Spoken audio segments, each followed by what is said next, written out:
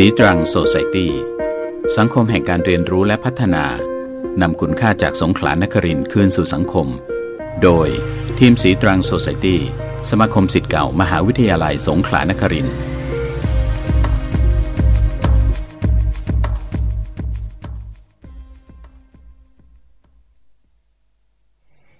สวัสดีค่ะท่านผู้ฟังทุกท่านพบกันอีกครั้งในรายการสีตรังโซไซตี้รายการที่จัดโดยสมาคมศิษย์เก่ามหาวิทยาลัยสงขลานครินทร์ออกอากาศทางสถานีวิทยุมอ FM 88 เมกะเฮิรตซ์ทุกคืนวันจันทร์พุธและก็ศุกร์ในช่วงเวลาตั้งแต่ 20 นาฬิกาจนถึง 21 นาฬิกาโดยประมาณนะคะเราก็มี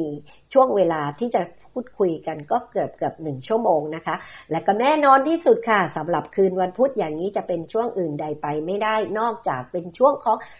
นาสารพันค่ะซึ่งตัวดิฉันจันฉายที่เป็นผู้ดำเนินรายการก็พยายามที่จะไปค้นหาข้อมูลเรื่องราวต่างๆที่คิดว่ามีความน่าสนใจเป็นประโยชน์กับท่านผู้ฟังหรืออาจจะสะกิดใจแปลกใจไม่เคยรู้เรื่องมาก่อนแต่ไม่ทราบว่าคนอื่นรู้เรื่องเปล่าแต่ตัวเองไม่รู้เรื่องก็เลยพอไปรู้เรื่องแล้วก็รู้สึกว่าประหลาดใจหรือว่าแปลกใจหรือว่าก็ดีนะอะไรอย่างเงี้ยค่ะแล้วเอามาชวนพูดชวนคุยกันเพราะฉะนั้นคืนวันนี้ค่ะเป็นคืนวันพุธที่15กุมภาพันธ์เป็นวันที่เพิ่งผ่านวันสำคัญ1วันมาเมื่อวานก่อนหน้านี้วันอังคารเนาะค่ะสีชมพูใช่ไหมคะหวานแหววเลยแล้วก็ไปตรงกับวันที่14กุมภาซึ่งก็เป็นวันอะไรคะวันแห่งความรักนั่นเองวันวาเลนไทน์นะคะดิฉันก็เลยสนอกสนใจนะคะไอ้วันวาเลนไทน์เนี่ยมันมีความเป็นมาเป็นอย่างไรก็อยากจะรู้เรื่องราวก็พยายามที่จะไปค้นหามาพอได้ข้อมูลมาแล้วก็ชวนชงนสนเทศนะคะเพราะว่าเรื่องราวที่แท้จริงของประวัติวันวาเลนไทน์มันก็ไม่ได้โรแมนติกมากๆอย่างที่คิดนะคะถ้าเอาแต่ก็เป็นเรื่องราวที่ดีค่ะก็เลยอยากจะเอามาชวนพูดชวนคุยกันท่านผู้ฟังรู้ไหมคะว่าวันวาเลนไทน์เนี่ยเป็นวันที่มีความเป็นมายาวนานกว่า 1,500 ปีแล้วค่ะเพราะว่าวันวาเลนไทน์ถูกจัดขึ้นเป็นครั้งแรกในคริสตศักราชที่เป็นแค่หลักร้อยเองนะคะก็คือคริสตศักราช496ค่ะถือว่าเป็นการที่เฉลิมฉลองนักบุญของศาสนาคริสต์ตอนนั้นก็ยังไม่ได้ผูกเกี่ยวกับเรื่องราวของความโรแมนติกอะไรมากนักจนกระทั่งต่อมาเนี่ยค่ะมันมีการถูกเติมแต่งกันไปบ้างนะคะถูกให้ใส่เป็นความหมายโดยนัยยะของกวีในยุคศตวรรษต่อมาจนมันกลายเป็นเรื่องราวของความโรแมนติกเป็นวันแห่งความรักนะคะเข้ามาเกี่ยวข้องในยุคปัจจุบันตอนนี้นะคะเขาบอกว่าถ้าเราไปย้อนดูข้อเท็จจริงทางประวัติศาสตร์แล้วก็จะพบว่าวันวาเลนไทน์หรือวันนักบุญวาเลนไทน์ที่มีความเกี่ยวข้องกับวันที่14กุมภาพันธ์เนี่ยก็มีอยู่ประมาณ3ท่านนะคะท่านแรกก็คือวาเลนไทน์แห่งโรมนะคะท่านที่2ก็คือวาเลนไทน์แห่งเทอร์นีท่านที่3เนี่ยไม่ได้บอกว่าวาเลนไทน์แห่งอะไรที่เราให้ท่านแรกว่าเป็นวาเลนไทน์แห่งโรมเนี่ยค่ะก็คิดว่าน่าจะเป็นคนที่มีความเป็นมาที่ใกล้เคียงมากที่สุด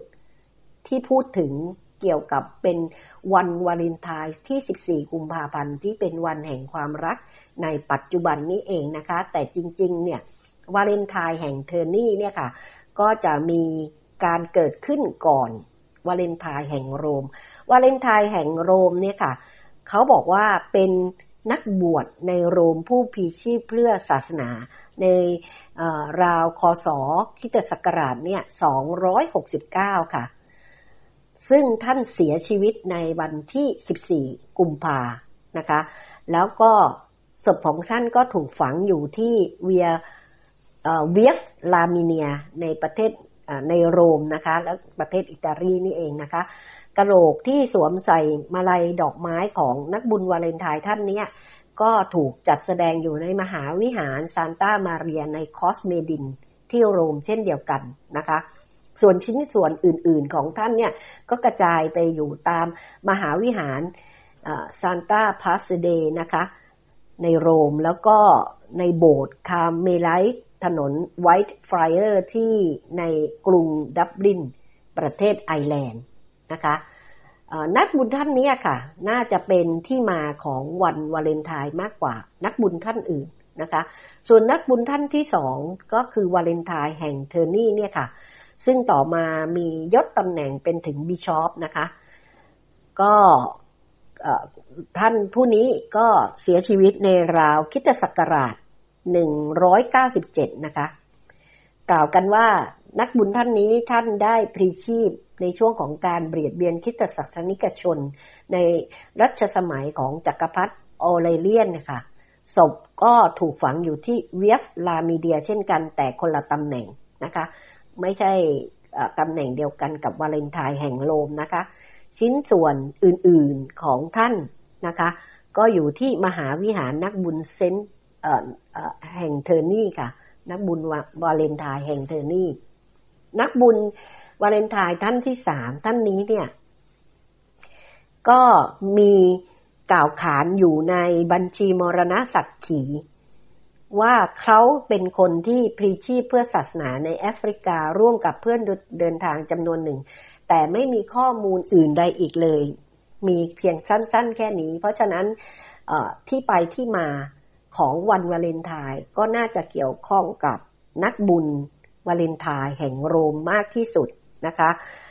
เขาบอกว่าจริงๆแล้วเนี่ยวันวาเลนไทน์นะคะเริ่มมีครั้งแรกก็ไม่ใช่เริ่มมีครั้งแรกเริ่มมีขึ้นนะคะในยุคจักรวรรดิโรมันเรืองอำนาจ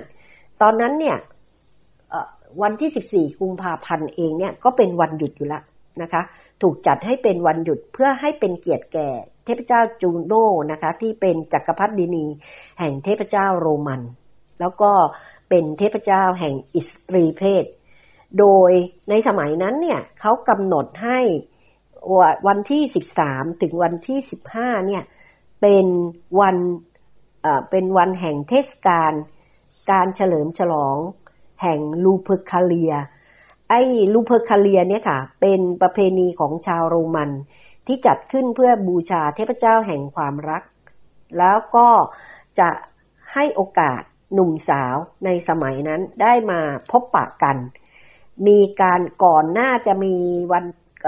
ที่จะเกิดเทศกาลวันที่13ถึง15เนี่ยเขาก็จะมีการจับฉลากหนุ่มสาว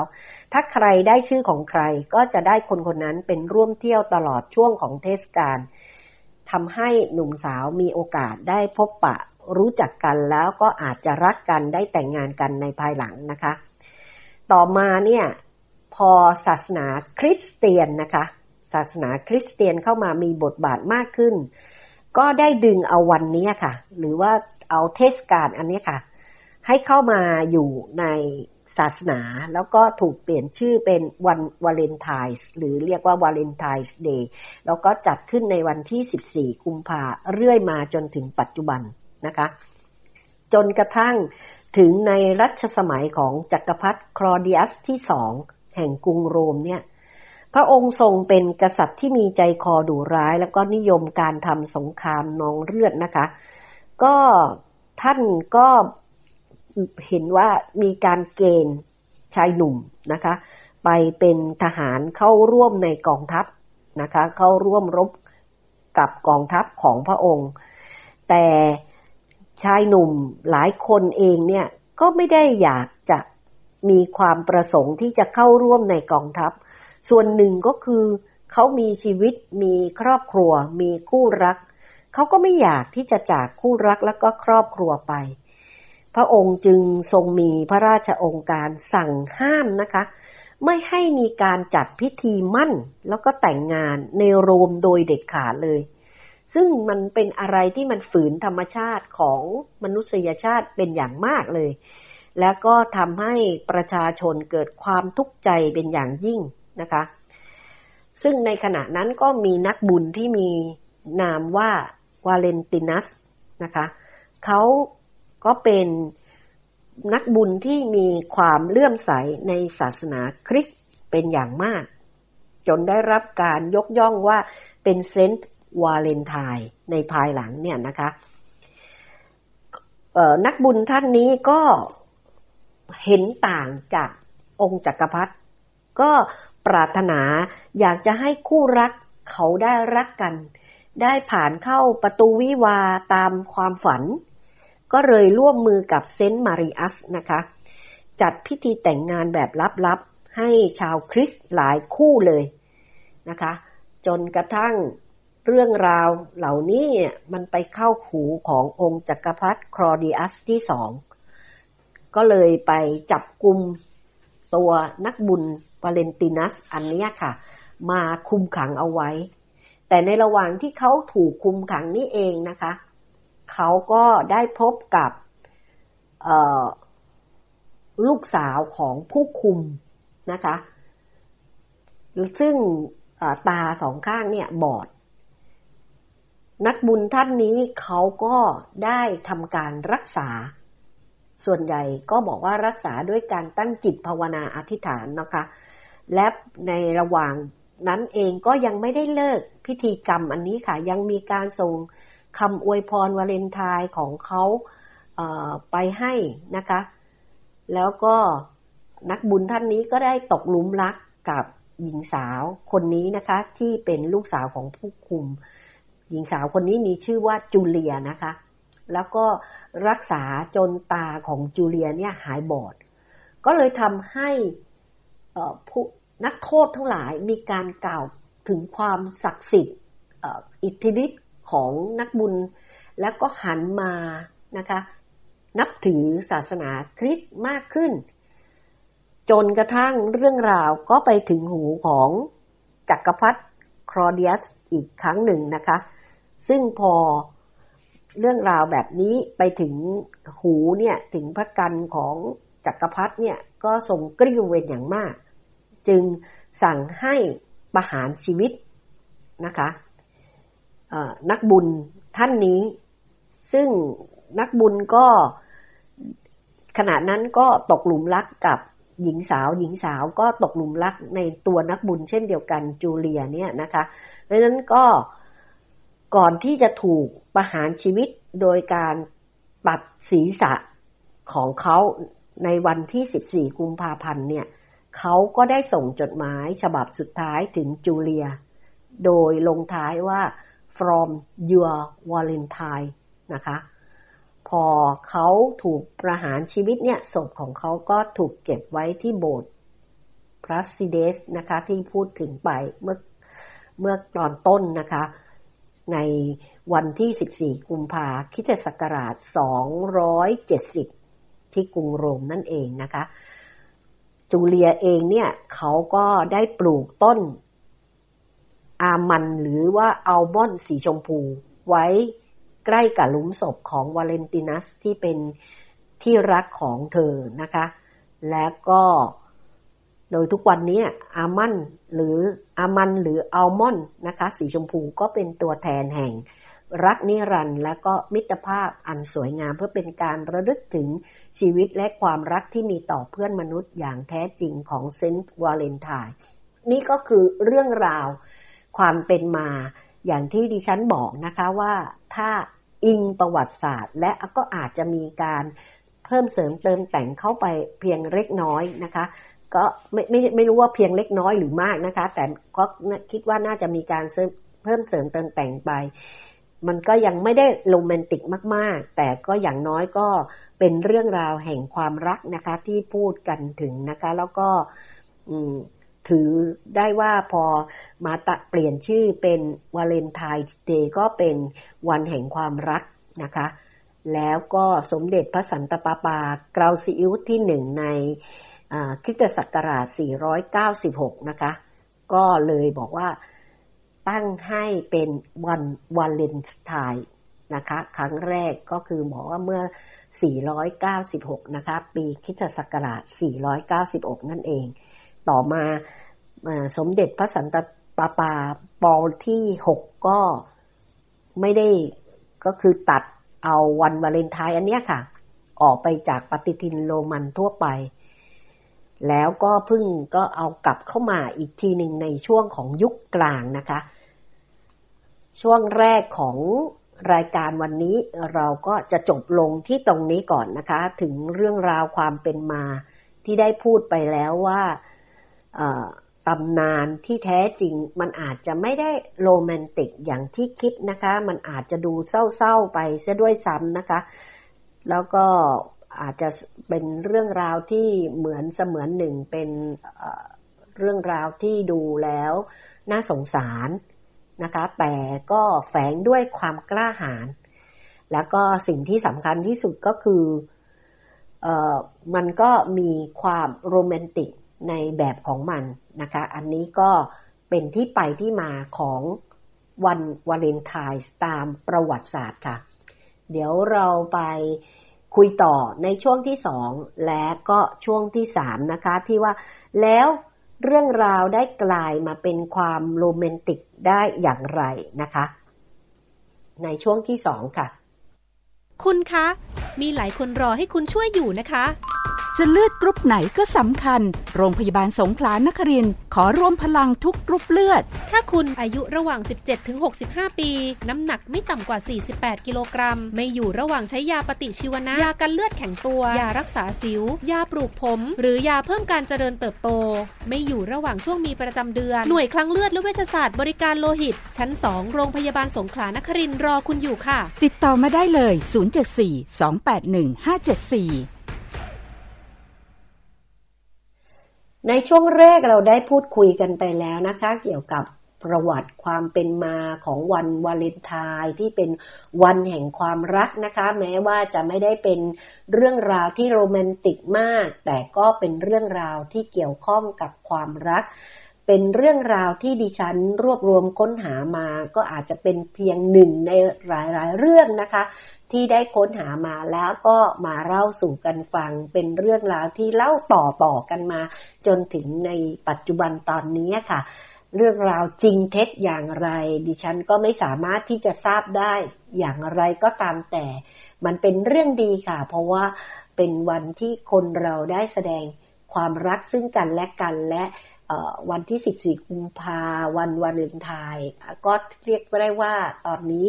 ถือได้ว่าแทบจะเป็นสากลนะคะหลายๆประเทศก็จะมีวันนี้และก็รู้กันนะคะว่าเป็นวันแห่งความรักนั่นเองนะคะแต่ในบางประเทศเองเนี่ยเขาก็จะมีประเพณีอย่างนี้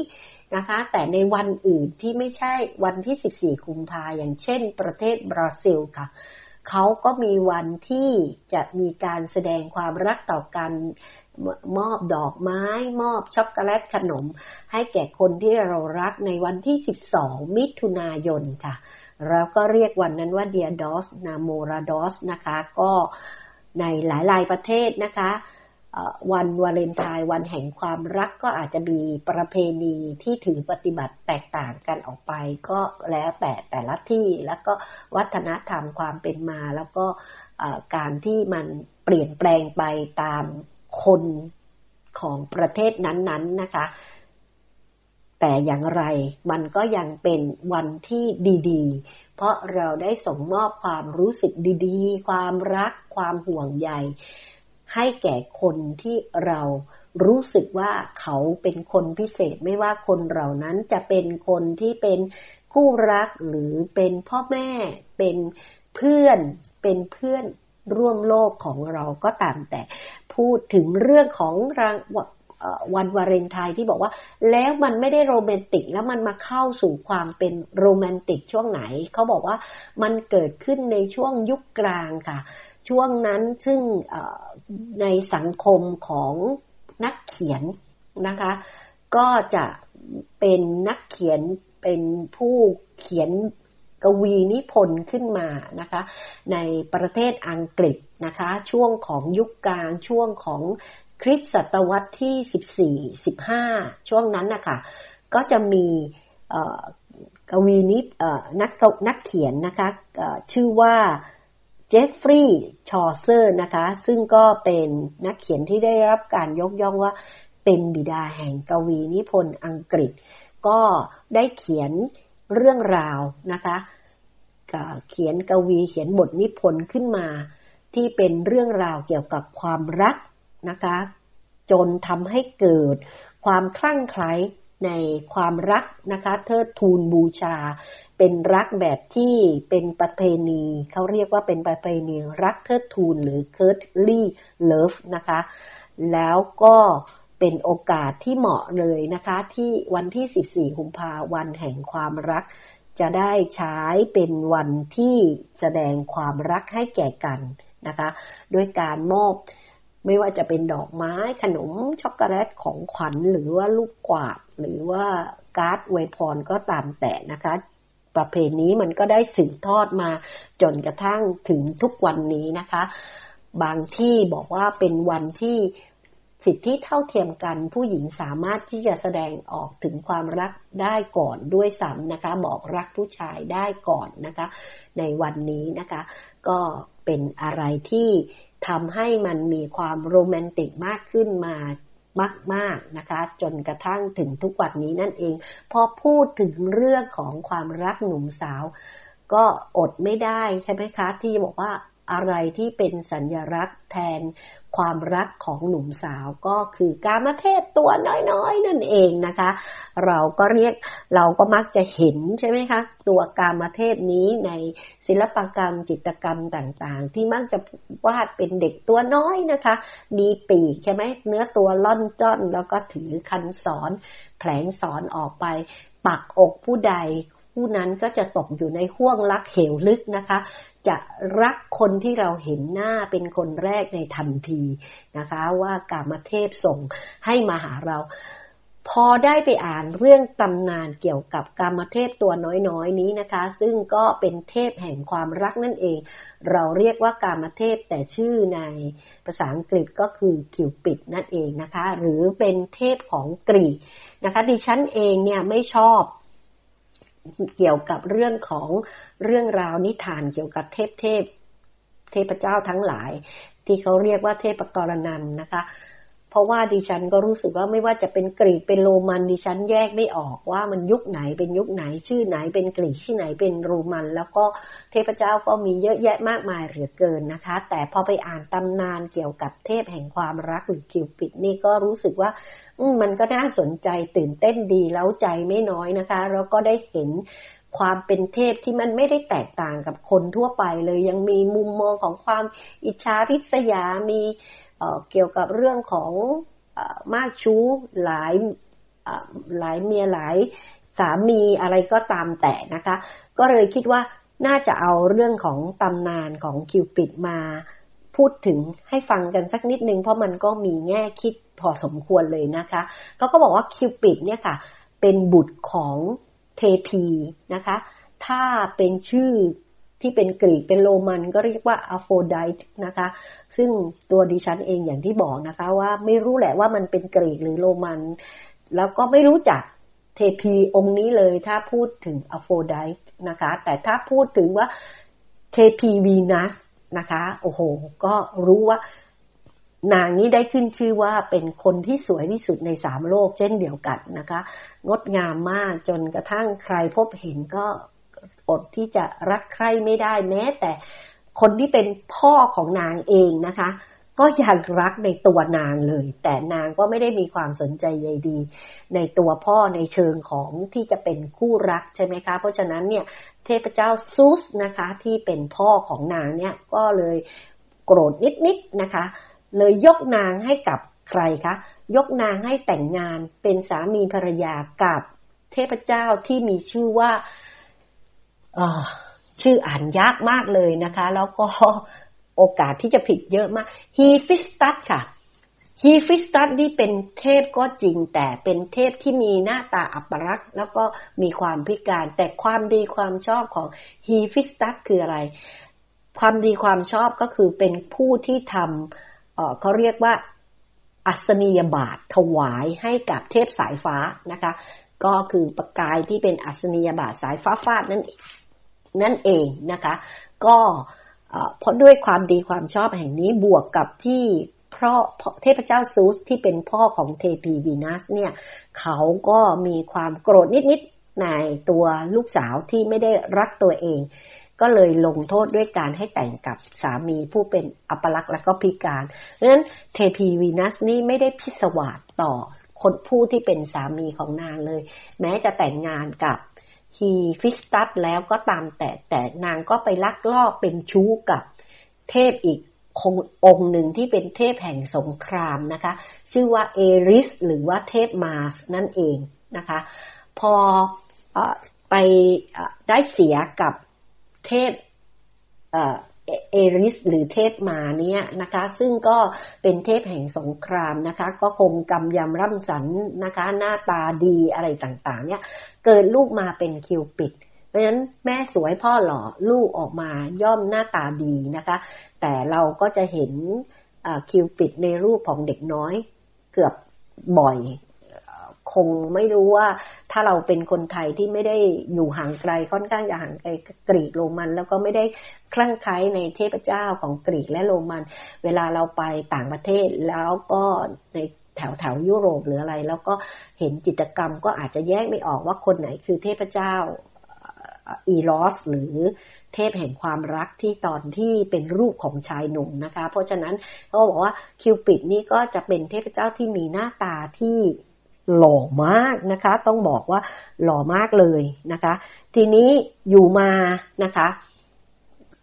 ก็มีเรื่องราวเกิดขึ้นเพราะมีคนธรรมดาสามัญ นี่แหละค่ะที่มีเป็นเศรษฐีนะคะแล้วก็มีลูกสาว3คนลูกสาวคนสุดท้องชื่อว่าไซคีนี่สวยงามบาดใจมากใครพบเห็นก็ต้องลุ่มหลงคลั่งไคล้นะคะแทบจะเรียกว่าไม่รู้ว่าถ้ามาเทียบเคียงกับเทพีวีนัสเนี่ยไม่รู้ว่าใครสวยกว่าใครนะคะแต่คนหนึ่งคือเทพเจ้าอีกคนหนึ่งคือหญิงสาวธรรมดานั่นเองนะคะเป็นมนุษย์เพราะฉะนั้นเนี่ยชื่อเสียงความสวยงามของนางไซคีเนี่ยเป็นที่เรื่องลือไปนะคะทำให้คนที่พบเห็นเนี่ยหลงไหลเทิดทูนจนลืมที่จะบูชาเทพีวีนัสปล่อยให้วิหารแห่งความงามถูกปล่อยล้างเทพีวีนัสก็เลยเกิดความริษยานะคะแล้วก็สั่งนะคะให้คิวปิดซึ่งเป็นบุตรชายของตัวเองเนี่ยแต่เป็นลูกแง่แล้วก็ลูกติดแม่นะคะถึงแม้จะเป็นชายหนุ่มรูปงามก็ตามแต่ให้ไปแผลงสอนให้กับคนอัปลักษณ์ที่จะได้เป็นตกหลุมรักนางให้นางไซคีเนี่ยตกหลุมรักชายที่อัปลักษณ์หรือว่าสารเลวนะคะสักคนหนึ่งคิวปิดเองเนี่ยพอได้รับคำสั่งจากเทพีวีนัสซึ่งเป็นมารดาก็แอบลอบเข้าไปในห้องนอนของนางไซคีแต่ตอนที่กำลังจะแผงสอนใส่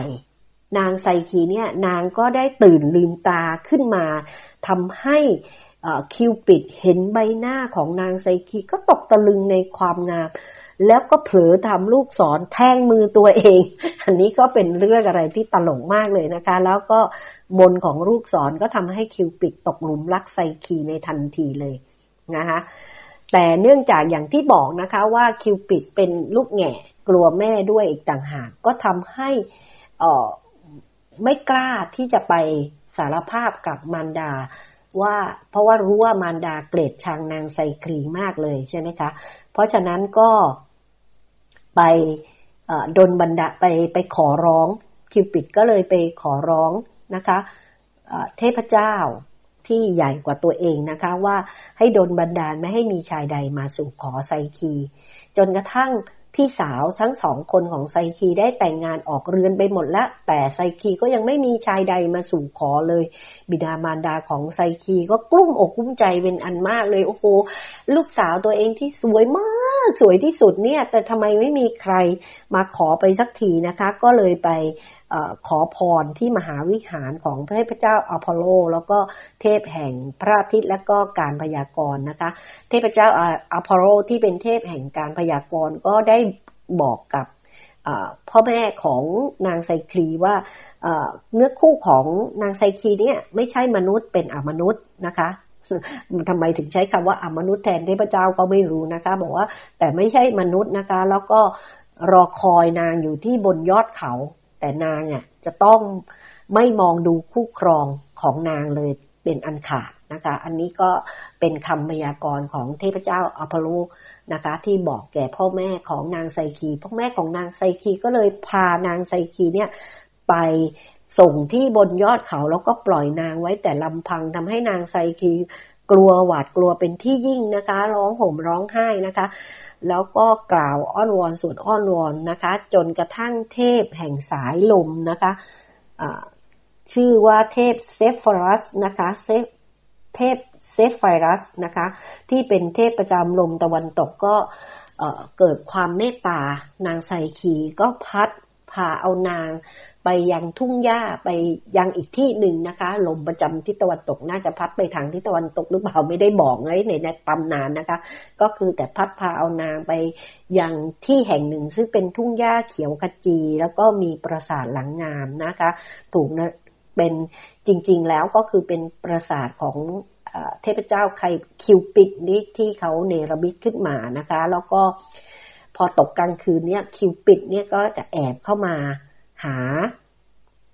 นางไซคีนะคะแล้วก็มาอยู่กับนางไซคีแต่พอรุ่งสางเขาก็จะหายไปนางไซคีจะไม่เคยเห็นหน้าของคนที่ของคิวปิดเลยของเทพเจ้าคิวปิดเลยนะคะอันนี้ก็เป็นเรื่องราวความรักระหว่างนางไซคีกับคิวปิดซึ่งก็นางไซคีบางตำนานก็ได้บรรยายนะคะว่ารู้สึกได้ถึงความอบอุ่นความห่วงใยที่เทพเจ้าคิวปิดมอบความสุขสบายที่เทพเจ้าคิวปิดได้มอบให้แก่นางไซคีนะคะจนนางไซคีก็รู้สึกว่าคิดถึงพี่สาวทั้งสองคนก็ได้อ้อนวอนสามีของตนเองที่ไม่เคยเห็นหน้าเลยเพราะว่าเขาจะมาหาในยามค่ำคืนแล้วก็จากไปในยามรุ่งสางนะคะว่าขอเชิญให้พี่สาวทั้งสองของนางมาเยี่ยมด้วยแต่ว่าพอเชิญมาพี่สาวสองคนเนี่ยมาเยี่ยมน้องสาวพอเห็นปราสาทของน้องสาวก็โอ้โหเกิดความอิจฉาริษยาในตัวน้องสาวนะคะเห็นความเป็นอยู่ต่างๆเนี่ยก็เลยเสี้ยมนะคะให้ไซคีว่าพอพูดถึงสามีไซคีก็บอกความจริงว่าไม่เคยเห็นหน้าของสามีเลยพี่สาวของนางไซคีก็เลยเสี้ยมนะคะนางไซคีว่าให้แอบดูสิแอบดูจะได้รู้ว่าหน้าตาเป็นยังไงเขาเป็นยังไงจนเสี้ยมจนนางเชื่อคำพูดนะคะของพี่สาวก็ก่อนก็อยู่คืนนึงเนี่ยนางก็เลยนะคะตอนที่คิวปิดหลับไปแล้วนะคะนางก็แอบเอาถือตะเกียงเนี่ยค่ะไปจุดตะเกียงนะคะแล้วก็แอบดูนะคะพอเห็นหน้าตาของคิวปิดนี่พบว่าโอ้ยคิวปิดเนี่ยหล่อมากๆนะคะหล่อกว่าชายใดที่เธอเคยพบเจอแต่ตอนนั้นเนี่ยคิวปิดก็ตื่นลืมพอเห็นก็ตกใจเพราะว่ามันไม่ได้เป็นอย่างที่นางคาดคิดเอาไว้แล้วน้ำมันของตะเกียงเนี่ยก็หยดกระทบร่างของคิวปิดทำให้คิวปิดเนี่ยตื่นขึ้นมาแล้วก็พบว่าภรรยาของตัวเองเนี่ยละเมิดคำสัญญาที่บอกว่าต้องไม่ดูนะคะไม่ต้องเห็นหน้าตาของคนที่เป็นสามีก็เลยพูดขึ้นมานะคะว่าความรักไม่อาจดำรงอยู่ได้ถ้าปราศจากความไว้วางใจข้าจะลงโทษเจ้าด้วยการจากเจ้าไปตลอดกาลนะคะแล้วคิวปิดก็บินจากไปนะคะก็ทำให้ทุกสิ่งทุกอย่างที่คิวปิดเนรมิตขึ้นไว้ก็เหลือแต่ความว่างเปล่าไซคีก็ตรอมใจมากเลยตอนแรกก็นึกว่าจะฆ่าตัวตายนะคะแต่ด้วยความที่คิวปิดเองก็ยังหลงรักนะคะเพราะว่าสอนรักของตัวเองปักอกตัวเองเอาไว้ใช่ไหมก็ทำให้รักนางไซคียังนักนางไซคีแม้จะโกรธมากแต่ก็รักนางมากเช่นเดียวกันก็คอยมาขัดขวางการฆ่าตัวตายของนางไซคีนางไซคีก็เลยคิดขึ้นมาว่าในเมื่อไม่สามารถที่จะตายได้แล้วพยายามที่จะฆ่าตัวตายหลายครั้งก็ยังไม่ตายงั้นอยากกันนั้นเลยก็ความรักที่มีต่อสามียังมากมายล้นเหลือ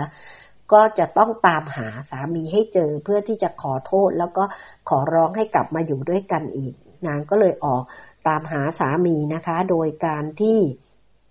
ไปหาเทพีวีนัสที่เป็นมารดาของเทพเจ้าคิวปิดเองนะคะซึ่งพอไปถึงที่เทพีวีนัสก็ได้อ้อนวอนต่อเทพีวีนัสว่าขอให้นางได้เจอกับคิวปิดแล้วก็ได้กลับมาอยู่ด้วยกันเหมือนเดิมแต่ด้วยความอิจฉาริษยาที่ยังไม่หมดไปจากเทพีวีนัสก็เลยบอกกับนางไซคีว่าจะต้องปฏิบัติภารกิจให้สำเร็จนะคะ3อย่างถึงจะมีโอกาสได้อยู่ร่วมกันกับคิวปิดอีกทีหนึ่งแล้วก็ได้มอบหมายภารกิจที่ยากแสนเข็ญนะคะ3ประการนะคะซึ่งภารกิจทั้ง3ประการเนี่ยนางไซคีก็สามารถปฏิบัติได้สำเร็จลุล่วงไปด้วยความช่วยเหลือของคิวปิดและก็เทพเจ้าองค์อื่นๆนะคะแต่ภารกิจสุดท้ายนี่แหละค่ะที่ภารกิจที่3ซึ่งเป็นภารกิจที่บอกว่าให้เดินทางไปยังนรกหรือปรโลกนะคะให้ไปเอาความงามของเครื่องเขาเรียกว่าเทพเจ้าเฮดิสนะคะซึ่งเป็นเทพแห่งความตายให้ไปเอาความงามของไม่ใช่เทพเจ้าเฮดิสนะคะเทพีเพอร์เซโฟนีนะคะซึ่งเป็นชาดาของเทพเจ้าเฮดิสก็ได้ชื่อว่าเป็นหญิงงามอีกคนหนึ่งนะคะแล้วก็ไปขอเครื่องประทินโฉมของเทพีเพอร์เซโฟนีนี้มาให้กับนางวีนัสนะคะไซคีก็ไปขอมาจนสำเร็จนะคะแต่ในระหว่างที่จะนำเครื่องประทินโฉมอันนี้ค่ะมามอบให้กับเทพีวีนัสนะคะเอาเครื่องประทินโฉมเนี่ยใส่หีบใบเล็กที่เตรียมไว้แล้วก็เทพีเพอร์เซโฟนีนะคะก็สั่งห้ามแล้วนะคะว่าห้ามนางไซคีเนี่ยเปิดหีบนี้เด็ดขาดจนต้องส่งหีบอันนี้หรือให้แก่ถึงมือนางเทพีวีนัสแต่ด้วยความที่นางไซคีเนี่ยค่ะก็ยังมีเขาเรียกว่าอะไรนะคะยังมีความต้องการอย่างที่บอกค่ะมีหญิงนางใดที่ไม่อยากสวยบ้างล่ะคะก็ทุกคนก็อยากจะสวยทั้งนั้นอีกอย่างหนึ่งคือนางไซคีก็คิดว่าถ้าได้ความสวยของเทพีเพอร์เซโฟนีมาเพิ่มให้นางสวยมากขึ้นก็จะทำให้นางสามารถที่จะง้องอนคิวปิดให้กลับมารักนางได้อีกครั้งหนึ่งนะคะเพื่อจะสร้างความประทับใจเนี่ยก็ทำให้นางไซคีเนี่ยละเมิดคำสั่งของเทพีเพอร์เซโฟนีแล้วก็เปิดหีบเครื่องประทินโฉมอันนั้นออกมาพอเปิดออกมาก็กลายเป็นว่าไอ้เครื่องประทินโฉมที่บอกว่าใส่ความงามของนางของเทพีเพอร์เซโฟนีเนี่ยกลายเป็นว่าสิ่งที่ใส่มาในเครื่องประทินโฉมใส่หีบอันนั้นไม่ได้เป็นเรื่องของความงามแต่เป็นควันสีขาวที่เรียกว่านิทรานะคะถ้าใครสูดดมเข้าไปก็จะหลับไหลไปตลอดกาลนะคะอันนั้นก็เป็นทำให้พอนางไซคีเปิดไฟก็ทำให้ถึงแก่สลบสลายไปนะคะพอสลบสลายไปนะคะคิวปิดก็ต้องมาช่วยภรรยาของตัวเองนะคะเพราะยังมีความรักในตัวของภรรยาตัวเองก็ต้องปรากฏตัวออกมาแล้วก็ปัดมนนิทราออกไปจากดวงตาของไซคีแล้วก็ปิดมันใส่หีบดังเดิมแล้วก็เตือนถึงนางไซคีถึงเรื่องความอยากรู้อยากเห็นนะคะแล้วก็เป็นครั้งที่2และที่นางละเมิดสิ่งที่เขาได้ออกคำสั่งเอาไว้นะคะแต่ด้วยความรักที่มีต่อนางไซคีคิวปิดก็ อภัยให้กับนางไซคีแล้วก็มองเห็นถึงความอีกด้านหนึ่งของนางไซคีคือความกล้าหาญนะคะนางไซคีเนี่ยออกเดินทางเสาะหาตัวคิวปิดนะคะแล้วก็พยายามปฏิบัติภารกิจทุกสิ่งทุกอย่างที่ได้รับมอบหมายทั้งที่มันยากเย็นแสนเข็ญแต่เพื่อความรักนางก็ได้พยายามที่จะปฏิบัติภารกิจอันนี้ทำให้คิวปิดเองถึงกับกล่าวว่าถ้าเกิดว่าเป็นคิวปิดเป็นตัวนางไซคีก็อาจจะไม่มีความมานะพยายามถึงขนาดนั้นอาจจะเปรียบเทียบความรักที่เขามีต่อนางไซคีกับความรักที่นางไซคีมีต่อตัวเองไม่ได้เลยนะคะอันนี้ก็เป็นเรื่องราวตำนานที่เล่าแบบคร่าวๆใครต้องการจะทราบรายละเอียดหรือสนุกสนานตื่นเต้นไปกว่านี้ก็ลองไปเสิร์ชหาใน Google ดูนะคะก็สนุกสนานพอสมควรทีเดียวแต่สิ่งที่มันสะท้อนให้เห็นถึงเรื่องราวตรงนี้ก็คือเรื่องราวของความเชื่อใจการที่คนเราจะรักกันจะอยู่ด้วยกันจะต้องมีการไว้เนื้อเชื่อใจนะคะต้องซื่อสัตย์ต่อกัน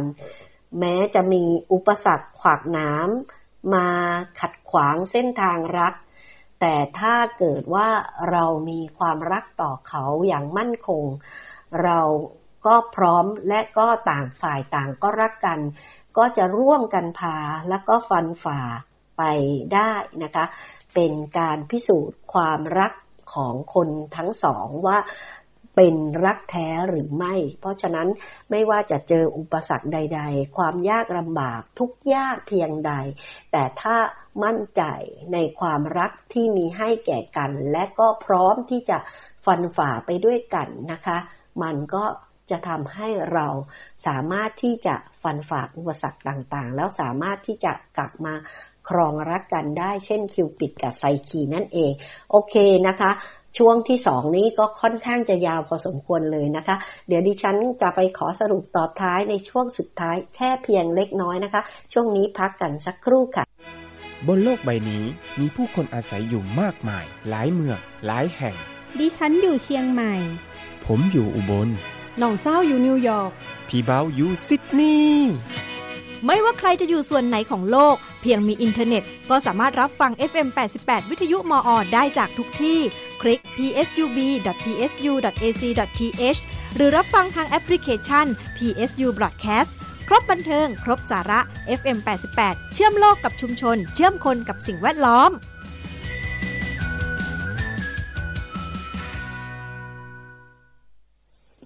เข้าสู่ช่วงสุดท้ายของรายการเลยนะคะในช่วงแรกเราคุยกันไปถึงเรื่องราวประวัติความเป็นมาวันแห่งความรักวันวาเลนไทน์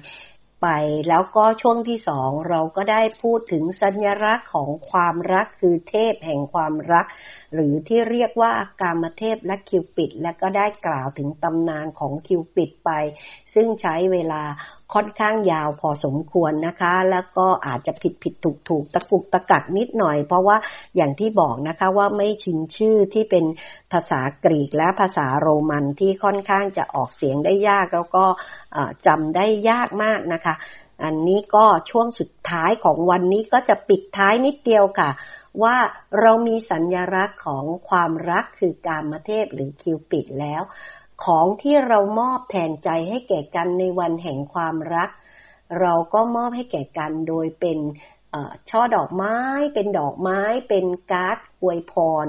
วันแห่งความรักแล้วนอกเหนือจากนั้นก็ยังมีอีกอย่างคือช็อกโกแลตทำไมถึงต้องเป็นช็อกโกแลตนะคะทำไมถึงไม่ได้เป็นขนมอย่างอื่นล่ะคะเพราะว่าถ้าเราคิดว่าเราต้องการให้มันหอมหวานเหมือนขนมนะคะก็คงจะเป็นขนมทั่วไปได้แต่ทำไมถึงต้องเป็นช็อกโกแลตซึ่งจะมีรสขมด้วยใช่ไหมคะไม่ได้หวานเพียงอย่างเดียวอันนี้ก็แต่ตอนนี้นะคะถ้าไปดูในหลายที่ก็อาจจะเปลี่ยนแปลงก็แล้วแต่ความคิดสร้างสรรค์ของแต่ละที่จะทำออกมา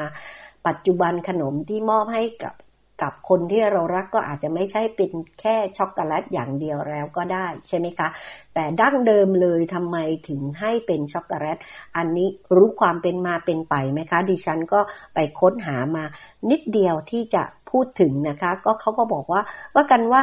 ในสมัยเริ่มต้นที่บอกว่าได้มีการจัดให้มีพิธีเฉลิมฉลองแล้วก็จัดให้เป็นวันแห่งความรักยุคของนักบุญวาเลนไทน์ที่ต้องถูกประหารชีวิตในวันที่14กุมภาพันธ์ยุคคริสตศตวรรษที่คริสตศักราชไม่ใช่คริสตศตวรรษคริสตศักราช469ที่ได้กล่าวไปถึงในช่วงแรกของรายการนั้นนะคะก็เป็นช่วงนั้นเนี่ยเป็นช่วงที่ช็อกโกแลตยังหาได้ยากมากเลยก็เลยเป็นของหายากเป็นของมีค่านะคะเพราะฉะนั้นก็เหมาะที่จะเป็นของที่แทนใจให้กับใครคนหนึ่งที่เรามีความรู้สึกพิเศษต่อเขา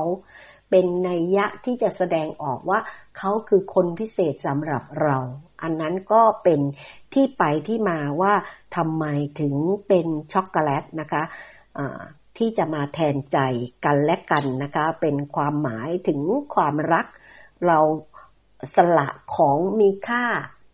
และก็หายากแทนที่จะกินเสียเองให้กับคนใดคนหนึ่งแสดงว่าคนคนนั้นต้องพิเศษสำหรับเรามากๆใช่ไหมคะและทั้งนี้ก็อาจจะรวมไปถึงความหมายที่สื่อว่าช็อกโกแลตเนี่ยเป็นสัญลักษณ์ของเสรีภาพมิตรภาพและสันติภาพในช่วงที่สงครามโลกครั้งที่2สิ้นสุดลงเราอาจจะเคยได้ยินนะคะว่าทหารมีการแลกเปลี่ยนของที่เขาเอาติดตัวไปในยามที่ทำศึกสงครามเนี่ยแก่กันนะคะในเรื่องราวบางเรื่องราวจากหนังสือบางเล่มนะคะอันนี้ดิฉันก็จะไม่กล่าวถึงนะคะนอกเหนือจากนี้นะคะเขาก็บอกว่าช็อกโกแลตเนี่ยมันกระตุ้นอารมณ์ได้ดีเพราะว่ามีเรื่องเล่าขานว่านักรักที่ชื่อกระชอนโลกอย่างจิโอโคโมคาสโนวาซึ่งต่อมาชื่อคาสโนวาของเขาเนี่ยเป็นคำศัพท์ที่แปลว่านักรักนะคะก็กินช็อกโกแลตก่อนที่จะขึ้นเตียงกับบรรดาสาวขาวของเขาตลอดชีวิตอันโลดโผนทางด้านพิศวาสของเขาด้วยค่ะตามมาด้วยอีกท่านหนึ่งนะคะคือมองเตซูมาซึ่งเป็นนักรบผู้วิชิตแห่งสเปนก็มักจะดื่มช็อกโกแลตเป็นประจำเสมอก่อนที่จะไปหาเหล่าสาวๆในฮาเร็มของเขาทั้งนี้ทั้งนั้นก็เพื่อช่วยกระตุ้นอารมณ์รักนะคะช็อกโกแลตสามารถที่จะกระตุ้นอารมณ์รักได้อีกด้วยแล้วก็ในทางหนึ่งก็คือว่าช็อกโกแลตมีส่วนประกอบสำคัญที่เรียกว่าฟลาโวนอยด์เป็นสารที่ช่วยต่อต้านอนุมูลอิสระแล้วก็ป้องกันการก่อตัวของไขมันในหลอดเลือดทำให้ป้องกันโรคหัวใจและก็การเกิดมะเร็งนะคะทำให้แก่ช้านะคะแล้วก็มีสารบางชนิดที่จะไปกระตุ้นให้สมองหลั่งเอนโดรฟินออกมาแล้วก็ทำให้เรามีความสุขเพราะฉะนั้นการที่เรามอบช็อกโกแลตให้แก่ใครก็อาจจะเป็นสิ่งที่บอกว่าให้เขามีสุขภาพที่ดีเพราะเวลารับประทานเข้าไปก็จะช่วยลดความเครียดแล้วก็ทำให้เกิดความรู้สึกสดชื่นที่ใครบอกว่าเวลาที่เราอ่อนล้ามากๆนะคะทำงานหนักเราก็เครียดหรือล้ามากๆสมองเราล้ามากๆก็ให้กินช็อกโกแลตเข้าไปจะรู้สึกดีขึ้นนะคะไม่รวมถึงความหมายเมื่อกี้ที่พูดไปอะค่ะว่าช็อกโกแลตเนี่ยมีทั้งรสขมและรสหวานเพราะฉะนั้นเนี่ยเขาก็พูดว่าในการที่เรารักใครสักคนแล้วเราคิดว่าจะครองคู่กับเขาไปในการที่เราจะใช้ชีวิตคู่อยู่ร่วมกันกับใครคนใดคนหนึ่งเราชีวิตคู่ของเราชีวิตของคนเรามันก็ต้องมีทั้งความขมและความหวานนะคะเพราะฉะนั้นชีวิตคู่ที่มีทั้งความขมและความหวานก็เปรียบเสมือนได้กับช็อกโกแลตนั่นเองนะคะถ้าเราขมรู้สึกว่ามันขมมากๆแต่ในความขมมันก็จะมีความหวานอยู่เช่นเดียวกันอันนี้ก็คือความหมายที่ซ่อนอยู่และก็สื่อออกมาในของขวัญที่เรามอบแทนใจแก่กันและกันนะคะนั้นจบเรื่องราววันแห่งความรักนะคะ ที่มีขึ้นในวันที่14กุมภาพันธ์เดือนกุมภาพันธ์นะคะเป็นเดือนแห่งความรักแต่กลับเป็นเดือนที่มีวันน้อยที่สุดของปีเป็นตัวบ่งบอกให้เรารู้เป็นในว่าอะไรคะว่าความรักจะสั้นหรือยาวไม่ได้อยู่ที่วันเวลาที่คบกันมาแต่อยู่ที่เราทำทุกวินาทีของเราให้มีค่าร่วมกันนะคะให้มีค่าร่วมกันและกันนะคะแต่เราเองก็สามารถที่จะมีวันวาเลนไทน์ได้ทุกวันค่ะไม่จำเป็นต้องมีแต่ในเดือนกุมภาพันธ์เท่านั้นถ้าเพียงแต่เราทำทุกวันให้มันเป็นวันแห่งความรักดูแลกันและกันใส่ใจกันและกันห่วงใยกันและกันเราก็จะพบว่าไม่ว่าวันไหนโลกก็เป็นสีชมพูได้เพียงแค่เรายังมีกันและกันอยู่เสมอค่ะสวัสดีกับไปพร้อมกับความหวานของวันนี้นะคะพบกันใหม่พุธหน้าค่ะสวัสดีค่ะ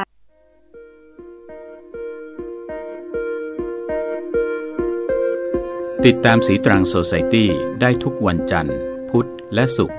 เวลา 20:15 น.ถึง 21:00 น.ทาง FM 88.0 MHz PSU Broadcast